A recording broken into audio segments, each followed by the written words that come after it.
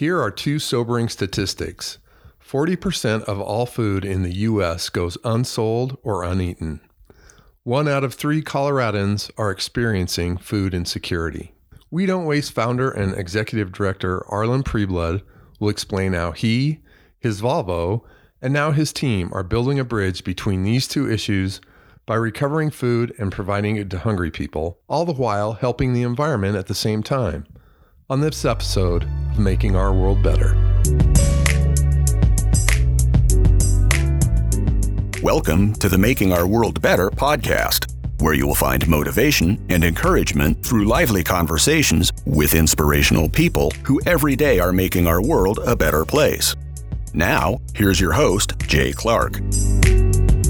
Welcome to the podcast. I am Jay Clark, and I'm excited to have the conversation with Arland Preblud, Executive Director of We Don't Waste, an amazing organization that is making Colorado better with food recovery, feeding the hungry, and improving the environment. The birth of the organization came when Arland and his wife volunteered to serve meals to the homeless, and he discovered there was often a lack of fresh food being prepared. As a foodie who often frequented local restaurants, he started to talk to owners and workers about what happened to the food they didn't sell. So after more than 40 years of successful business and legal career, he decided there had to be a better way to provide more nutritious food to those in need. And in 2009, he founded We Don't Waste. Since then, the organization has morphed from Arland driving around town as a solo act in his Volvo to the largest food recovery operation in Colorado, with warehouse operations and a fleet of refrigerated trucks. We Don't Waste now works with more than 200 human service organizations across the Denver metro area to provide people with fresh food. It has, hold on to your hats for these numbers, it has recovered 165 million servings of food to date and has prevented the release of more than 73 million pounds of methane gas emissions into the environment. Arland, welcome, and thank you for being here. Well, thank you for the opportunity, Jay. It's a pleasure. So if somebody doesn't know anything about We Don't Waste, how would you describe it? Well, We Don't Waste is a Colorado nonprofit organization. We're a 501c3 pursuant to the Internal Revenue Service, which means that people can donate money to us and they can get appropriate tax deductions. We don't pay any taxes. And in that regard, we don't charge anyone to pick up the food from all the various 160 food donors, and we don't charge any of the food recipients that we provide the feed to. So everything's free. Everything is free. Remarkable. The only thing that's not free is I do have to pay my employees and exactly. There's foundations and corporations and individuals to help us in that way. Right, but it's amazing that the people you serve don't have to pay. So, I also, in researching the organization, I found it interesting that aside from the food insecurity piece, there's a big piece here that I'd love you to talk about helping the environment. Well, 40% of the food that is produced in this country is thrown away through various systems. Stop and think about that for a second. When you think of so many people going hungry and so much is going to waste, it's remarkable. And it gets worse if you really look into why that happens, because it starts at the point where food is grown, whether it's in the farms or the ranches or the warehouses or the manufacturing plants. I'll give you a great example. We have an organization that provides us with fresh produce, and among the fresh produce are bell peppers. And bell peppers, as you know, come in at least 3 colors, red, green, and yellow. Mm-hmm. If a yellow bell pepper has a little green in it, in sorting it, that would go to the landfill. Ugh. If the yellow one has too much red in it, landfill. Furthermore, most, if not all, but most bell peppers have 4 chambers. There are certain retailers that say we will not accept one if it has 3 chambers. So now, it's aesthetics. It's totally aesthetics. Oh my gosh. You chop up a red pepper that has 3 chambers and one that has 4 chambers. I defy you to know that there's any difference. Right. Oh, that's jarring. That's what we as Americans say everything has to be perfect for. Wow. So the 40% of the food is destined for the landfill until we came along with various companies, that's what happened to the food. And we take that food and we deliver it to agencies such as food banks, food pantries, congregate feeding sites, schools, and the like. Yeah, so they get the benefit of all that, while the atmosphere doesn't have to contend with all that product that would normally be thrown into the just landfill. Decomposing in a landfill. Yeah. So really what you guys are doing is creating that bridge between all this food that's perfectly fine and finding people that need it. Exactly. Look at a crooked carrot. Some some grocery stores won't take a crooked carrot. Is that remarkable? So what happens to this stuff where it's grown and say they've got some crooked carrots? How do you find them?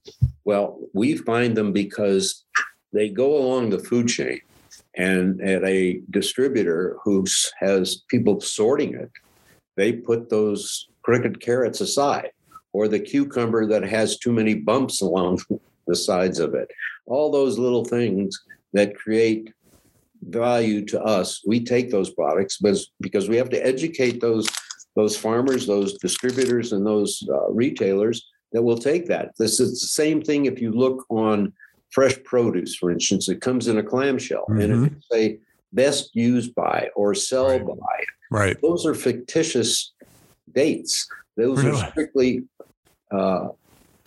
methods of marketing the product. Wow. Take milk. If you go into a grocery store today and buy a half gallon of milk, it might say that you have to use this by July 30th. Well, here it is, June 28th. Right. That whole time. Yeah. But most grocery stores will take it off the market if it's within a 5-day span. Same thing with greens.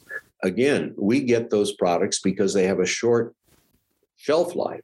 Right. There's nothing wrong with them, but the grocery stores won't keep them on their shelves if they have less than a 5-day shelf life. So what does the wholesaler do? Yeah. He says, I can't ship this over to a particular grocery store. They call us and we get that product. Yeah. So I'm curious to how this all evolved. I mean, I love the story. It starts out with you in your Volvo picking food up from restaurants. Is that correct? Restaurants and catering. And caterers, and taking it to food pantries and such. So how does it evolve now? Obviously, you've grown in sophistication to where you're working with distributors and everything else. Walk us through this evolution a little bit. Well, so it took me about 6 or 8 months to figure out how to really do this once I knew that I had some people that would provide the food. And restaurants are pretty good at protecting themselves from waste. But caterers, not that they're bad by any way, but you have a party. So you have 250 guests. And you say to the caterer, all right, I want this, that, and the other. And they say, fine. Well, they don't prepare for 250. They're going to prepare for 275 because the last thing they wanted. Run out. Walking up to Jay saying, I thought we were going to get a nice dinner, Jay. Yeah. Ran out of food. Well, they don't want that to happen. Right. But unfortunately, 250 don't show up.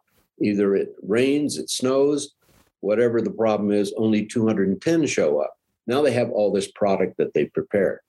So we talked to the caterers and I said, look, why don't you do this? Take it back to your commissary.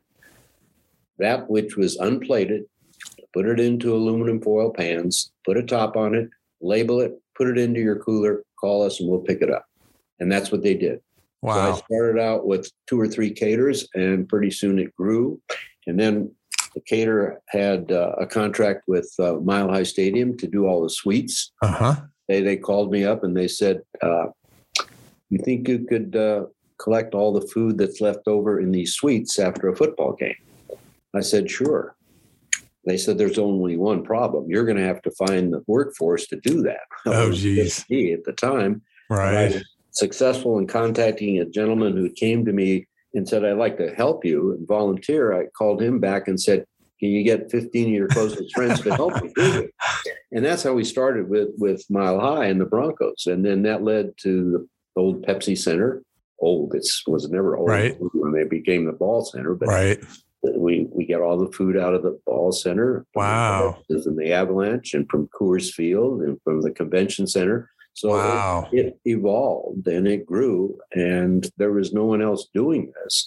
And eventually we said, well, we need more than a van to pick up this food. So we had a drive and we purchased our first refrigerated truck. We now have 4 refrigerated trucks. Fantastic. Beginning, we had no place to store anything we picked up, so we had to get it all out the same day.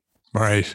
And once we got the truck, we said, well, we need some place to store stuff too. So it took me about a good year and a half to find a warehouse.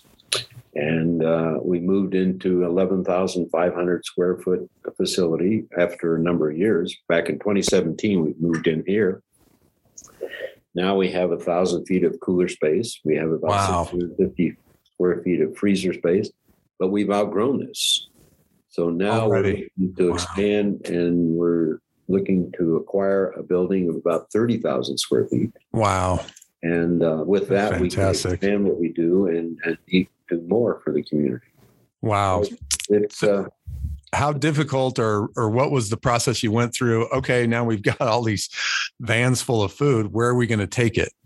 There was that wasn't a problem at all, because all of the food pantries and the food banks needed food because they relied on donations.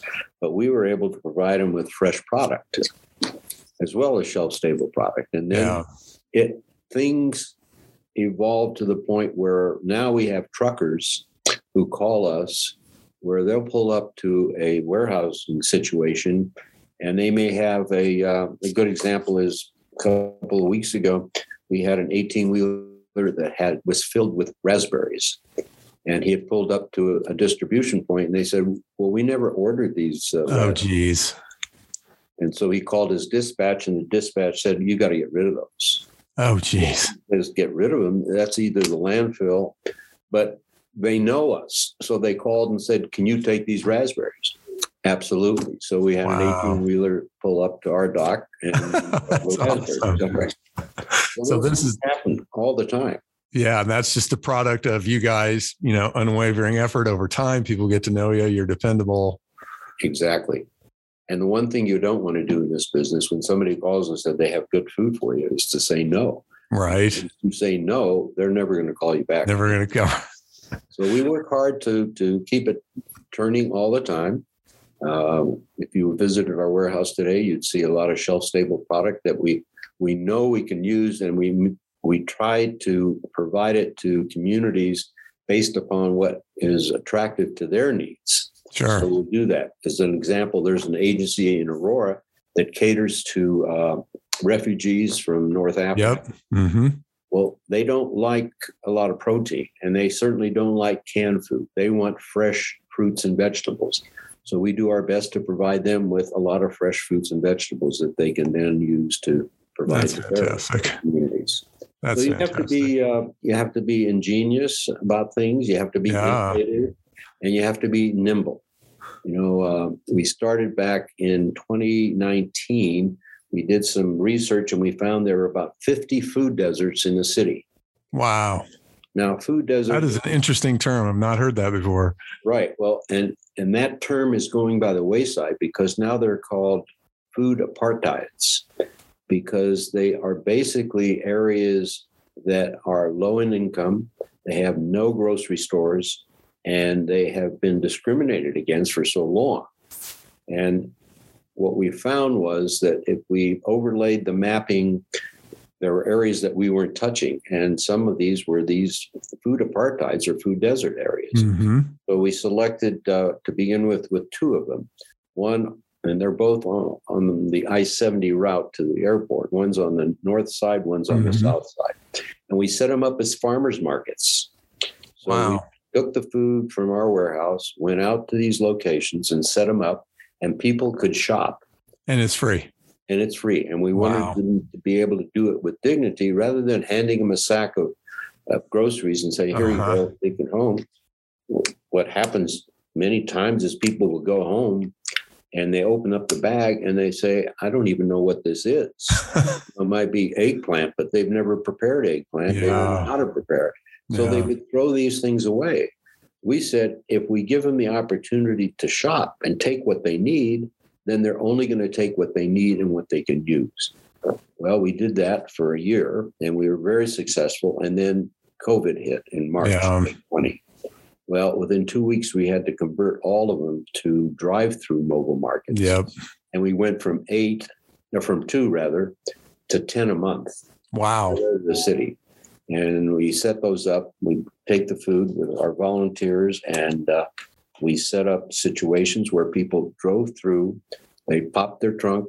We asked them what they needed. We put it in the trunk and off they went. Wow. And, we did that all during COVID. And today we're doing about 6 to 8 a month and continuing to provide the food to the various agencies that we support as well as these markets. Because when you see one of the numbers that just, hit you over the head like a sledgehammer is 1 out of 3 Coloradans are dealing with some kind of food insecurity.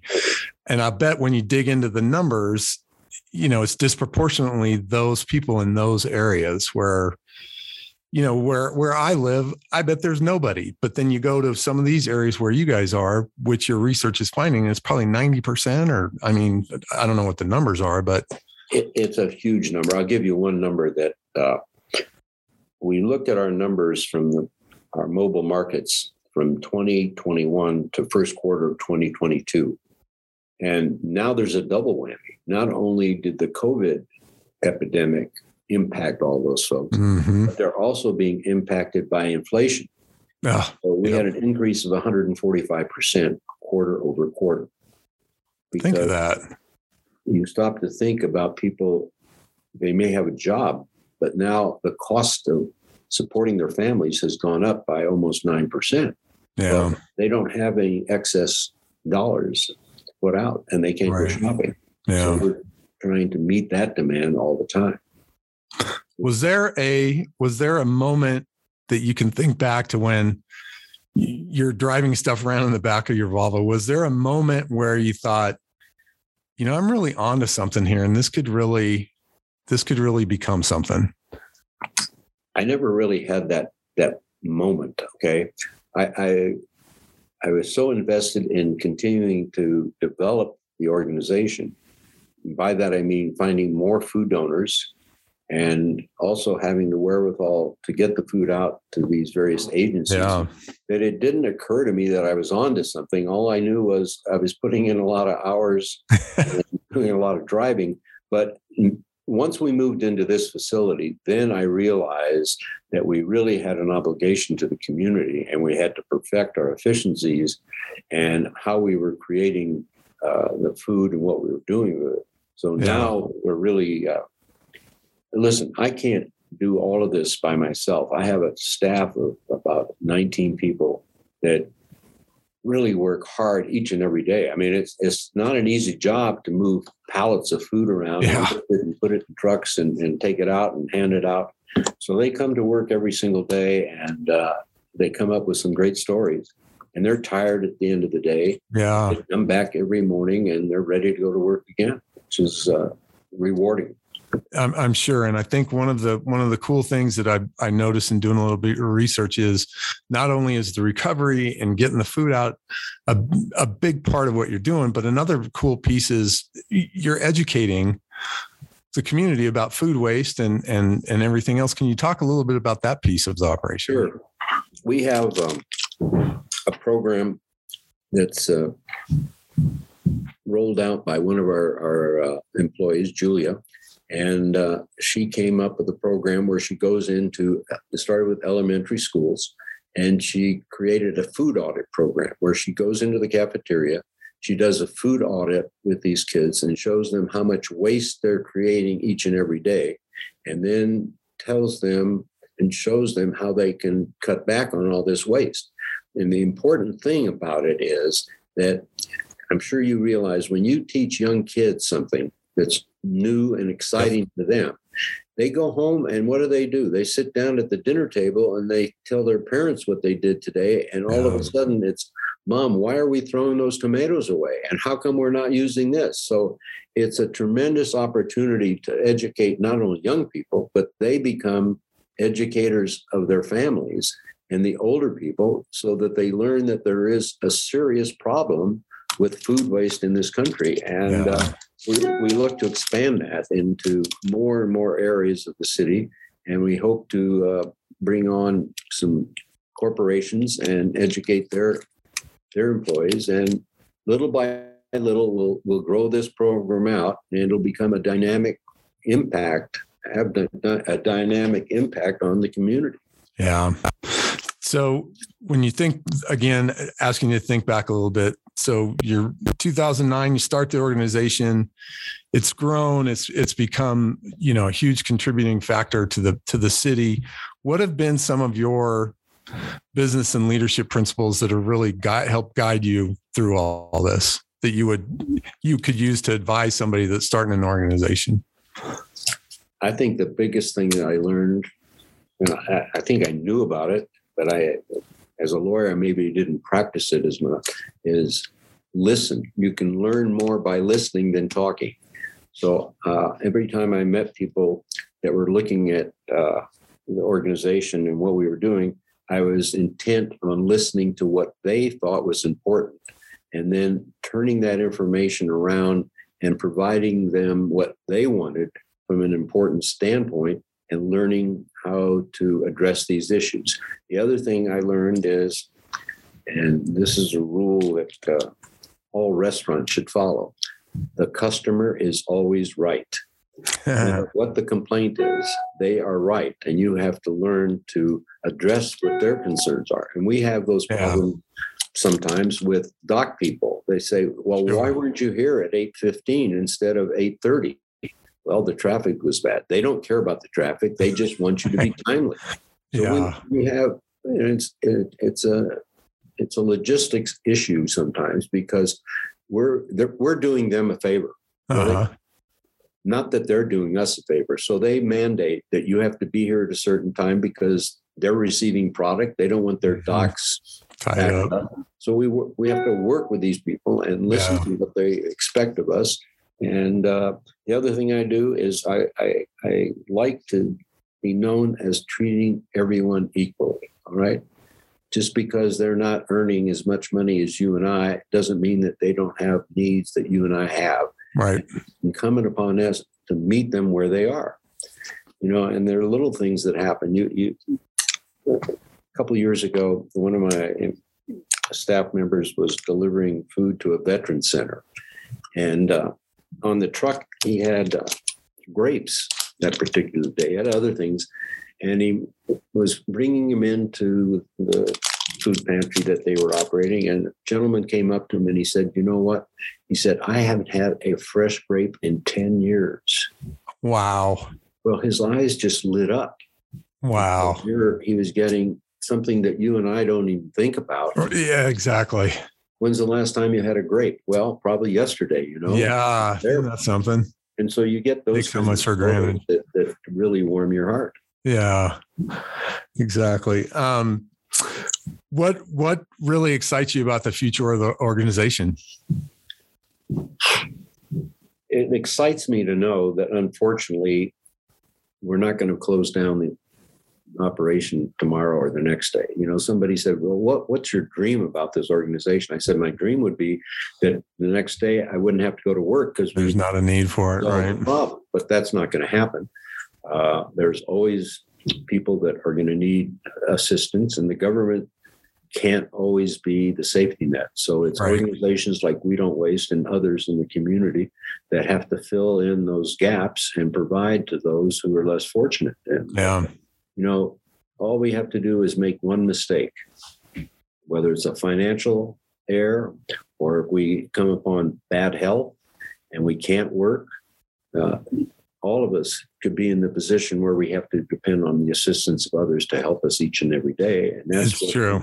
Everything going here for us. It's true. So again, one last one. Could you ever envision when you're driving around, you've just got a car load of food after a Broncos game. Could you ever envision then that you'd be looking for a 30,000 square foot warehouse and you'd have a fleet of trucks and a staff of 19? No, I didn't. And as I sit here today, we're going to have this new facility probably in the next 3 to 6 months. And I don't know where this is going to go from there, because I'm no longer in the point where I say, well, we can't do this.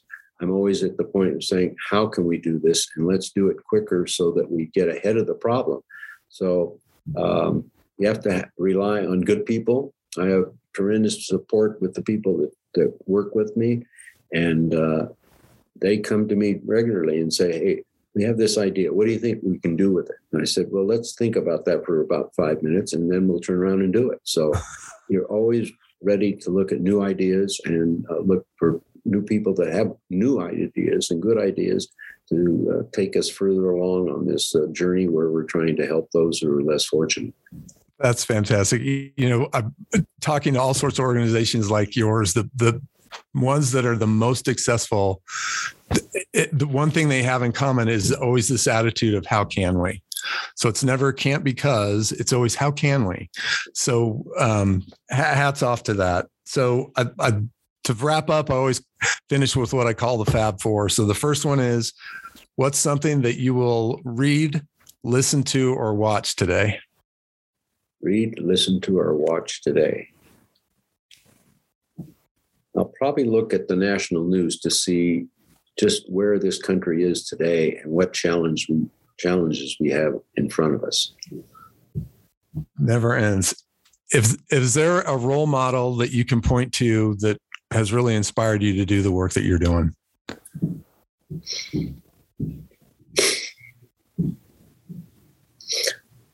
I kind of look at the whole Avalanche team because they looked at a challenge, and to a man, they all pitched in and said, I can score goals and you can play defense, but we have to work together to do this to win.